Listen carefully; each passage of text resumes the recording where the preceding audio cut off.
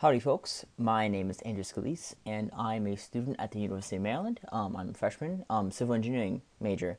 Today, I would like to talk about high-speed rail in the United States and really go into depth as to why we need it and what are its advantages and disadvantages, and really how could it be implemented in the United States. The United States is one of the few places in the developed world that doesn't have really advanced public infrastructure.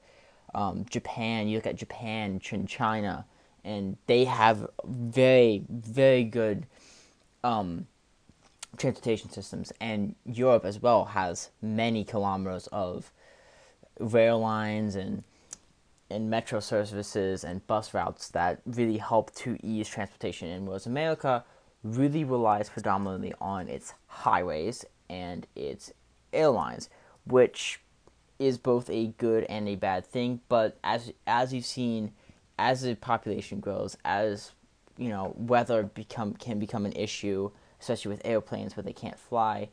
We government officials are looking for a better way to increase transportation, and one of the ways that America can increase its transportation capabilities is by investing into high speed rail. So, when I say high speed rail, what does that look like? What is it? So obviously it's trains that can move fast, often in excess of 100 miles an hour. Um, but certain modifications have to be made to the train and to the track in order for those trains to operate at those speeds. Now, you really don't need to do much changing to the track. It's really to accommodate the fact that high-speed rail trains are electric. They're electric trains, and I mean there are a couple actual aerodynamic modifications to the trains, but that doesn't affect much. So really what you need to do is when you have high-speed rail trains and they're going at high speeds, you need to make sure that the trains are comfortable for the passengers to ride in. So when you're going around curves, you need to make sure that the train somehow eases out on the forces going out to the side. This can be done through tilting the train. That's how it is. So some places like Europe and East Asia where they have dedicated high-speed rail lines, they actually have it where the track tilts to accommodate for this. Whereas here in America, with our singular high-speed rail line, is that we actually tilt the trains because it is built on pre-existing track. And another issue that goes with the upgraded maintenance of the track is that because you can't have just regular fuel when you're doing trains that are high speed, it has to be electricity. So you have to make sure that the track is actually electrified. And in that case, electrification of track is either an overhead cable that the trains connect to, or it's a third rail that the trains connect to. If you've ever been to a couple metro systems often use the same process of, a third rail or a overhead cable. And so Americans don't really have much experience with high-speed rail, and that's because we only have one line. It's called the Acela line, and it operates in the Northeast Corridor, from Boston to Washington D.C. in that sort of like northeast megalopolis region. It's called the Acela line. It is owned and operated by Amtrak, and it has been the longest running and it is really the only high-speed rail in America at all. There is a private company. Right now, its trains operate at slightly lower than technical high speeds, but it is currently building out another line out the Orlando airport from Miami and West Palm Beach area. That area is building out to Orlando, and that will be high-speed rail. It's called Brightline. It's a private company, which kind of makes it unique in high-speed rail. California is also building. They're one of the few other regions that the United States is actually building high-speed rail in. The project started back in 2014, 2015, and isn't scheduled to be completed until 2029, maybe 2030s, and into those ranges. And that is building completely new line specifically for high-speed railroad, as well as some modifications to the other lines. So high-speed rail does seem kind of futuristic. After all, we countries like China are investing in a system called maglev, which is magnetic levitation. Already sounds pretty futuristic. It's still kind of experimental, so not and requires very specific track and very specific circumstances to use, and so that's why it's really not an option for the United States. We're talking more about the bullet trains that East Asia has and the just high speed rail trains in general that Europe has, because it's not because we already have that system in place with the Acela line, so we already know how to do it. It's just that maglev is just way too experimental and would be way too expensive. So even though it's futuristic, high speed rail was actually started in the 1960s in Japan. It's called the Tokaido Shinkansen line. Sorry if I butchered that pronunciation. And it still operates to this day between Tokyo and Osaka. It has had major modifications, though, and upgrades to the system, but it's still operating. The United States even has had a decent history with high speed rail. Lyndon B. Johnson actually created the High Speed Ground Transportation Act in 1965, and that created a Metroliner service. A Metroliner service being like a rudimentary early version of a high speed rail train, and that operated between New York and Washington on the same, pretty much the same route that the Acela operates today. Um, Obviously, it has high speed rail has expanded outside of Japan and the United States. China has over 36 kilometers of rail, and they're still always building. Europe also has a great number of rail lines. Many of the countries in the European Union are expanding out their rail lines, making them faster and better, more efficient, always adding lines. Europe really is a really good comparison to what the United States could be. Similar climate, similar sort of terrain in a way. You have places like Switzerland who still has high speed rail despite being in the mountains. That could be a good analog for the Rockies. You also look at the various different governments within the European Union, and that can kind of sort of be analogous to the different state governments, and also kind of very similar, though both similar economically. And so that can kind of give us clues how it would be implemented. So when you're building a transportation network as large as Europe or China, it would cost billions of dollars to build. So that is the major downplay of building high speed rail compared to just keeping what we have. The California project is estimated to cost over $80 billion, which is a lot of money and isn't like a good sign for the future of high speed rail. But the thing is with them is that they are building high speed rail, and they're building new lines, they're building new bridges, they're building new tunnels, and they're also having to do it in very mountainous terrain in the Central Valley, which really skyrockets the cost compared to a place like Texas or Florida or any pretty much anywhere on the East Coast, where it's not as mountainous and it's not as rocky. So and there's already a decent amount of passenger rail line because Amtrak still has services out there. Is that these places it's easier to build new things. So it's not like the closest thing that we have to like a good cost estimate for certain regions, but it's still good showing that this is a large scale project if we were to do it. But there is a way to reduce the cost. As I mentioned, don't build it where there's mountains, or you have to build tunnels and bridges. That's one way. Another way is that we don't really need a huge network. We don't need to build a line that spans from New York to Los Angeles. That's just inefficient. Like, why would you do that? At the start, at least. What instead we can do is we can capitalize on the idea that America has a lot of economic regions. So whereas you don't really need to have a line that goes out to like North Dakota because that's not really where the economy is. You can build it in key strategic locations, like what we've seen with the Bosch Ross megalopolis region with New York. You could build more in Chicago, it's a region that the government's looking at. California's already building one. The Pacific Northwest could be an option. Down in Florida, Texas, and Oklahoma. and all throughout the southeast really is also good with Atlanta and North and South Carolina. Um, if you kind of take out the fact and kind of make it less holistic and more of specific regions needing it, it would work out. You don't need to build through the Rocky Mountains or build in the middle of the Great Plains, and that would greatly reduce the cost, especially considering the fact that high-speed rail requires the electric components to operate. So you don't need to run power cables all throughout, farmland. You don't need to. It's ridiculous. You just won't need to do that.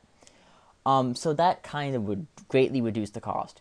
And like I said, we can just upgrade the lines. We don't need to build new lines. We can actually just add power cables like they did to the Metroliner line. Actually, when the Metroliner was first created back in the 60s, the electrification of that line was only to New York. It was only from Washington to New York. Didn't go to Boston. Well, we simply upgraded the lines so they could have a high-speed rail on that system for the Acela. So really, we don't really have to build anything new. We just have to upgrade what we have, which would help. And also, it would also, but those are obviously a disadvantage, the cost. But really, why is the United States looking at it? Why not just use, what we have already, the limited passenger rail that we have, the airplanes that we are use, like we account for 40% of all the air travel in the world, and then also just what we have, the expansive highway system that we have. There are main regions. Traffic, obviously reducing traffic.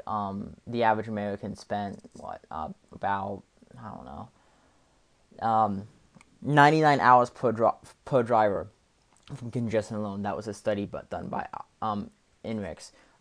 We also lost in 2019 around and on average, an Americans lost $1,377.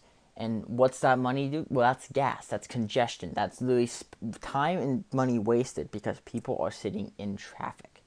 That could be reduced if in certain regions that have high-speed rail that have a lot of people commuting back and forth, like in California, like in Texas, like in New York, is that if we can expand high-speed rail to those areas in the cities, and also the key thing is with that, though, is we do need to connect it up to other transport hubs, but, cities like Washington, D.C. and L.A. and New York have very good metro systems in place, and that leads to a lot of very good public transportation remedies for the area, for those regions.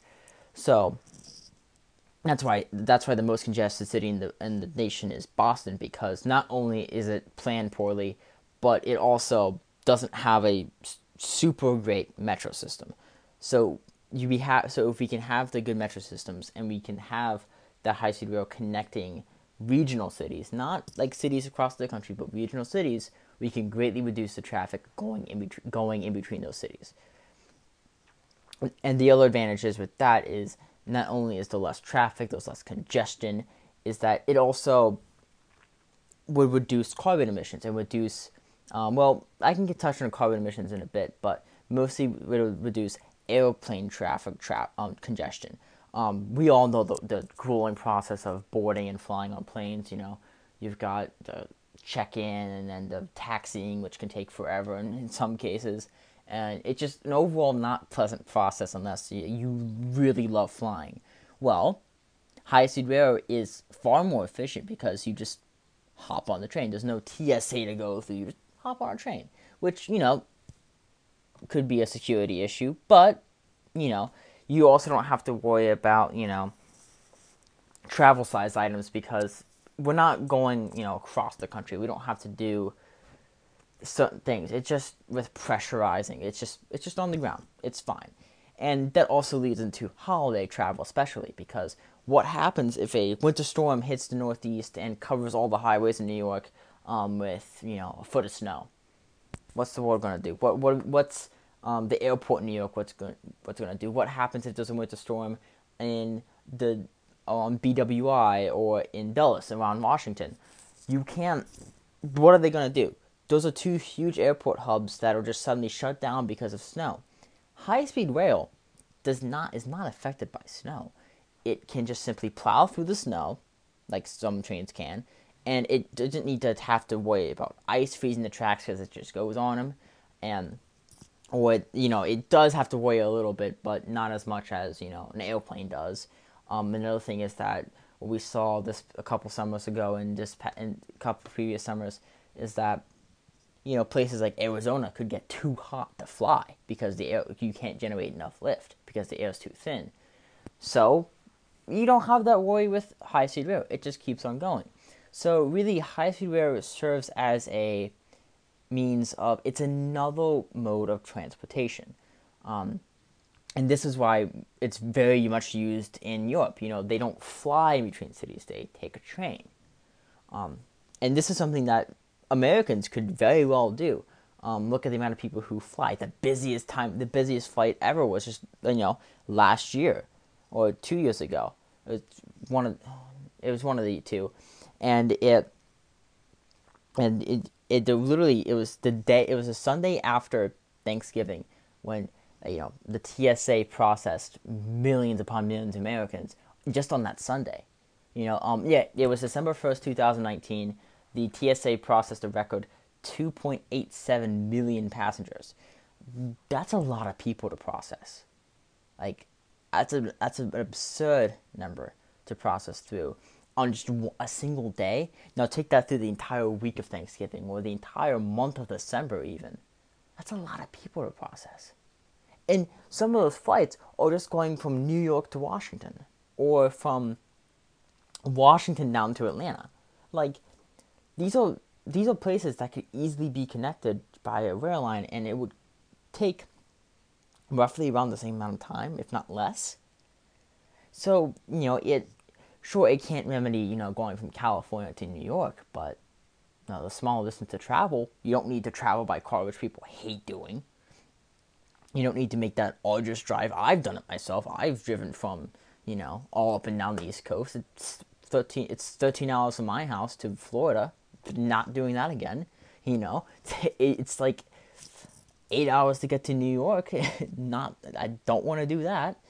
Well, just hop on a train and you'll be fine. That's one advantage I see, and not which for Justin can. The other main advantage, and this does tie into congestion, is it really would help improve the environment. And you look at cities like LA. LA does have this reputation of being a smoggy city. Well, what you do with that is that's because of the amount of congestion that's in the city. Because LA is one of the most congested cities in America. That's because all the cars that are just sitting there parked, wasting gas and burning gas and releasing pollutants into the air. Well, less cars on the road because there's more transportation leads to less smog, less pollution. And same with air. Less airplanes that are flying, because air is actually one of the biggest contributors of of carbon out of all the modes that we transport. I mean, it's one of the main contributors underneath like automobiles and like farming and like manufacturing. It's a surprisingly large amount of pollutants. And well, if you have less people travel by air, that means that there's less pollutants caused by air. And this is also, and it's also very green to build. You don't have to clear out large sections of forests or fields to build airports. You don't have to go through, rivers and streams and forests to build new highways. Rail doesn't actually takes up a very small surface area. You can only have you could really only need maybe a small road-sized width, not an entire highway. So it doesn't have a big impact on the environment. And you could be saying, oh well, what about the electricity required to power all these trains? Well, certain places like my home state of Maryland, a lot of the power that we get actually comes from the green sources like nuclear, which doesn't provide, which it's green, it's good for it's not good for the environment because it's nuclear, but it's not producing carbon, which is a big deal. So which means that really, besides some of the some of the carbon from operating, or just general day-to-day operation, construction, and maintenance, it's not a huge producer of carbon, high-speed rail. Uh, you know, and that's really honestly one of the biggest benefits of it. So, and another one is that this kind of steers off the course from the whole idea of congestion and the environment. Is that really, I mean, because you gotta sell, if you're selling this, you gotta sell high speed rail. Is that, yes, we all know that how important public transportation is and how that would reduce climate, and a lot of climate activists are about public transportation. What about the business people? They don't see, they see what we already have is good. Like, why add something else? Well, it's because a high-speed rail would actually greatly boost the economy of the cities it's located in. You have to have people who need to construct, adding jobs for the construction and the maintenance of these lines, and adding more people that are able to actually operate the trains, and work in the offices that deal with the operations of the train. It's a decent amount of job market. The Amtrak deploys 20,000 people, and you even look at the freight rail network that we have. It employs over 167,000 people. Like, rail is a huge job opportunity that we have in this country that we just really haven't capitalized on to its fullest. You know, so, and with that is, it's not just the actual railroad itself which would add jobs. It's also the idea of adding economic growth into the city. You look at anytime we build a new highway, there's typically always fast food chains, and that pop up around the highway, which brings more people to locate, more businesses to come into cities. And that we saw that really when we built the new highway system in America, underneath Eisenhower, is that we see this major economic growth for more remote regions of the nation, because they are finally connected to other parts to major cities. This is because you can have people living further out from the city center, which means that they need goods and they need services farther away from the city center, out more remote, adding jobs. Or there's more people who can actually go to the city efficiently. So you can have more jobs in the city because more people are able to work, because they are living in more people are living inside the bounds of the city. It's a very, so even though it has this transportation benefit and it has this environmental benefit, there's also this huge economic impact that having high-speed rail would have. And it would work. It's good for America, and we see it's good for Europe. Europeans love to ride the rail. You look at China. China is one of the fastest growing economies in the world, believe it or not. And well, I mean, it's China, and they produce a lot of things, so I guess it really is believable. But part of their success is the fact that they have a 36,000 kilometer high-speed rail line. It's massive, and it connects all of the major cities. And even they're really starting to build out to like the desert areas and where people don't live, and trying to build those areas up. It's quite impressive, and frankly, I think that it would also work very well in America. The issue is just selling it. A lot of people don't like the upfront cost, but as I've said earlier, is that there are ways to reduce the cost. You don't have to build an extensive network. You don't have to build completely new track. Just upgrade what we have.